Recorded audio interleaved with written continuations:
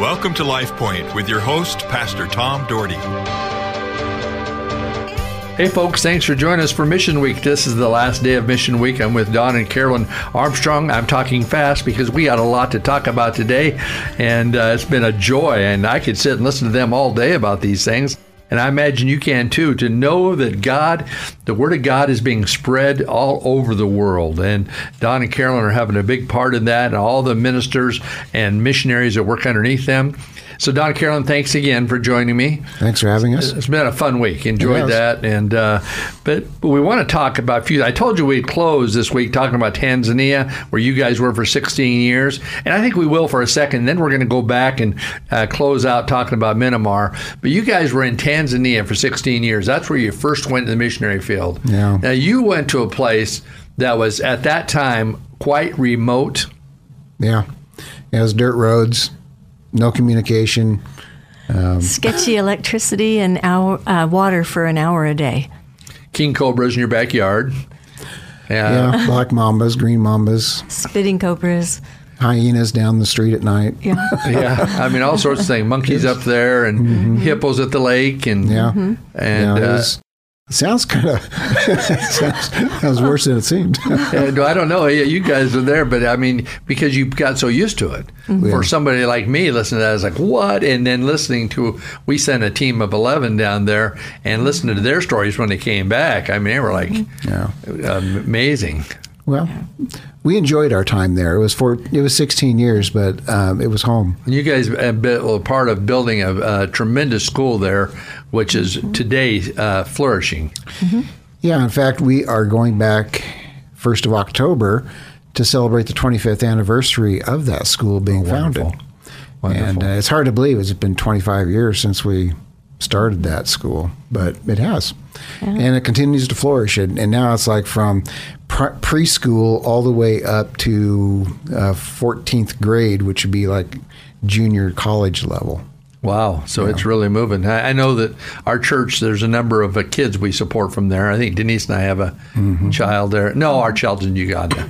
But there with some of the church, the men of the church, we have one in Tanzania, and so there's others. And what was interesting, they talk about different ministries, Compassion Ministry. We have a program called Children of Promise, which is the same thing as we support them. They support their family virtually. It's amazing. And one of our ladies on that trip met her child, and that just was, that's right. Sure. That just got the church. We went from about 5 kids being sponsored to 70, because of the testimony of, and they encourage you. You want to go back and meet your child, they'll take you back on a trip. But you guys did a lot of training too, I believe, in how to sustain life, dealing with planning and all this kind of thing. Well, our primary responsibility was to teach in a Bible school that was already established. Carolyn did a lot of teaching with the New Testament Gospels and also with English, and I was the administrator, and I would teach a few classes. And we had 3 other Tanzanians who taught with us. And so it was a school of about 30, 40 kids, young adults actually. And when they finished, they would become pastors in the church.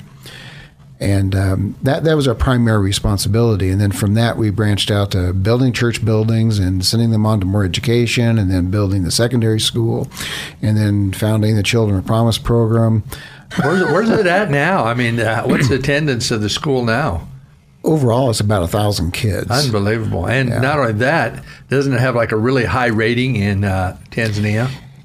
I believe in the state of Manyara, which is where it's located, it's in the top tier.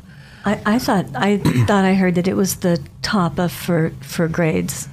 For scores. I haven't checked up on it recently. I'm not sure. But it's high. But it's a good school. It's a good school, and it's moving ahead. And now in the last 16 years, it's more modernized because I see roads there now. I mean, cement roads or asphalt, whatever it is. Yeah, they have cell phones, and there's a tarmac road all the way into town now, and they don't have hyenas running down the street anymore. Yeah. So where'd the hyenas go?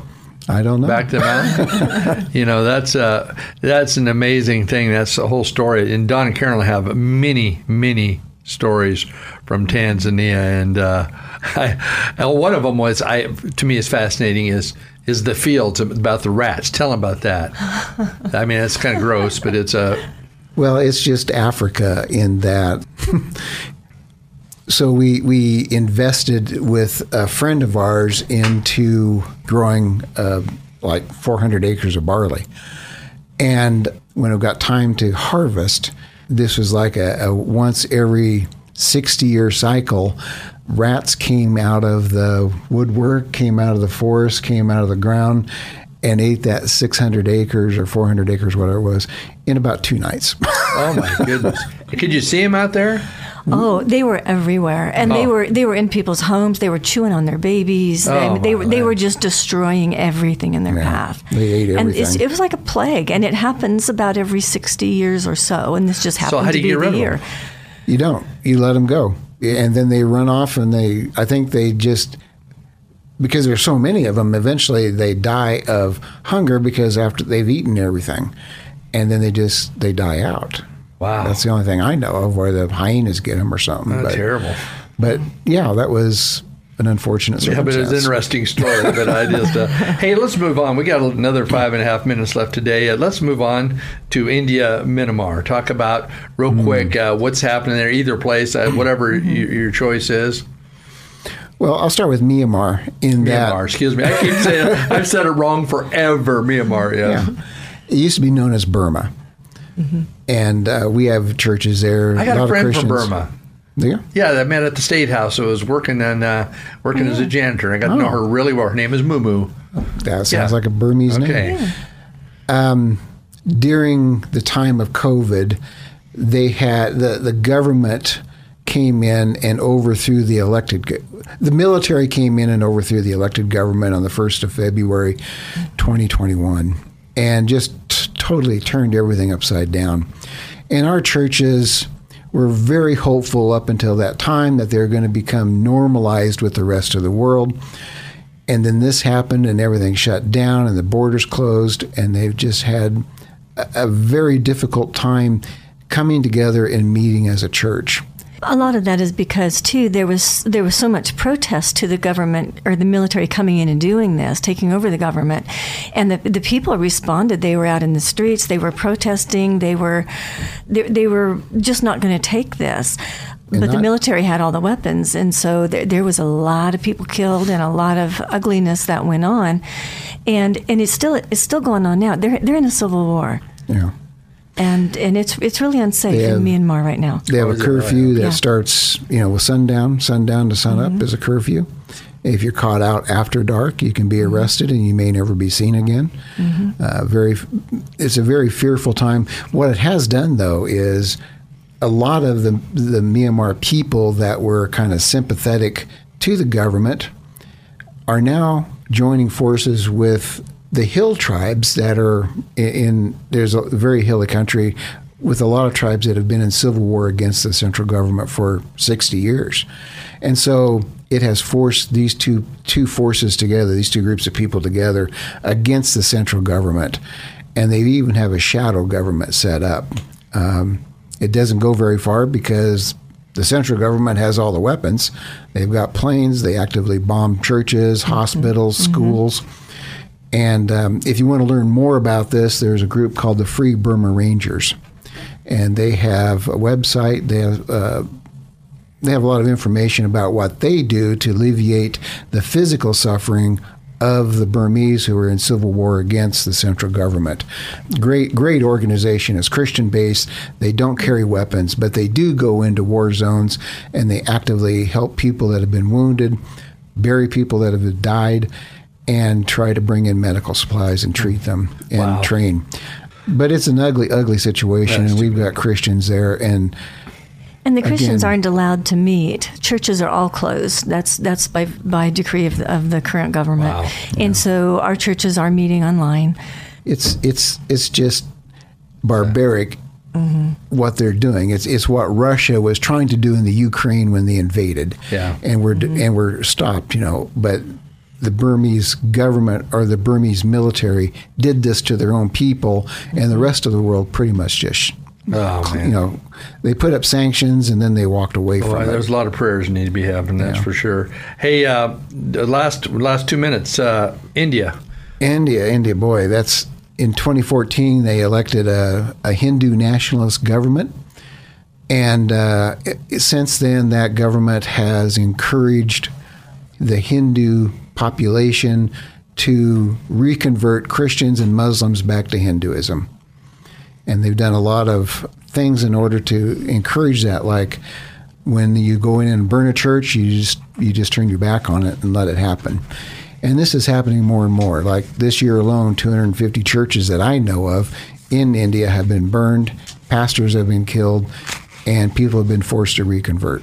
Oh, it's a difficult place. What is our presence? What is your guys' presence there? Because I know you're over that country. Yeah, in India, we have the largest number of churches of any place in Asia. We have like 1,800 churches. Yeah. So. The prevailing attitude then from the government is if you are not Hindu, they don't want you there. They don't want you. Is that a certain part of India? All of India. No, that's all of India. Yeah. What is the safest part of India for Christians? Probably the United States. Oh, shoot. No, there are large enclaves like in northeast India, but they're being encouraged. The Hindus are being encouraged to go into the churches and burn them, pull pastors out, pull parishioners out on Sundays, and burn the churches. It's happening right now. That's terrible. Folks, we got a lot to be praying about. Yeah. Well, guys, it's been a fun week. I think I can do this another week or two. I mean, it's really been fun. But we just need God's presence all around this world. And, folks, we need you praying. All of us need to be praying that God's hand would be on all our countries and God's presence would be there. And, Don and Carolyn, thank you for your presence as missionaries and who you're working with. And may God protect you guys. And may you have a good, safe trip back. And I can't wait to see you next time. Thank you, Tom.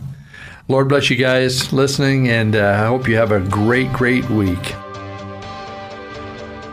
LifePoint is a ministry of the Cloverdale Church of God.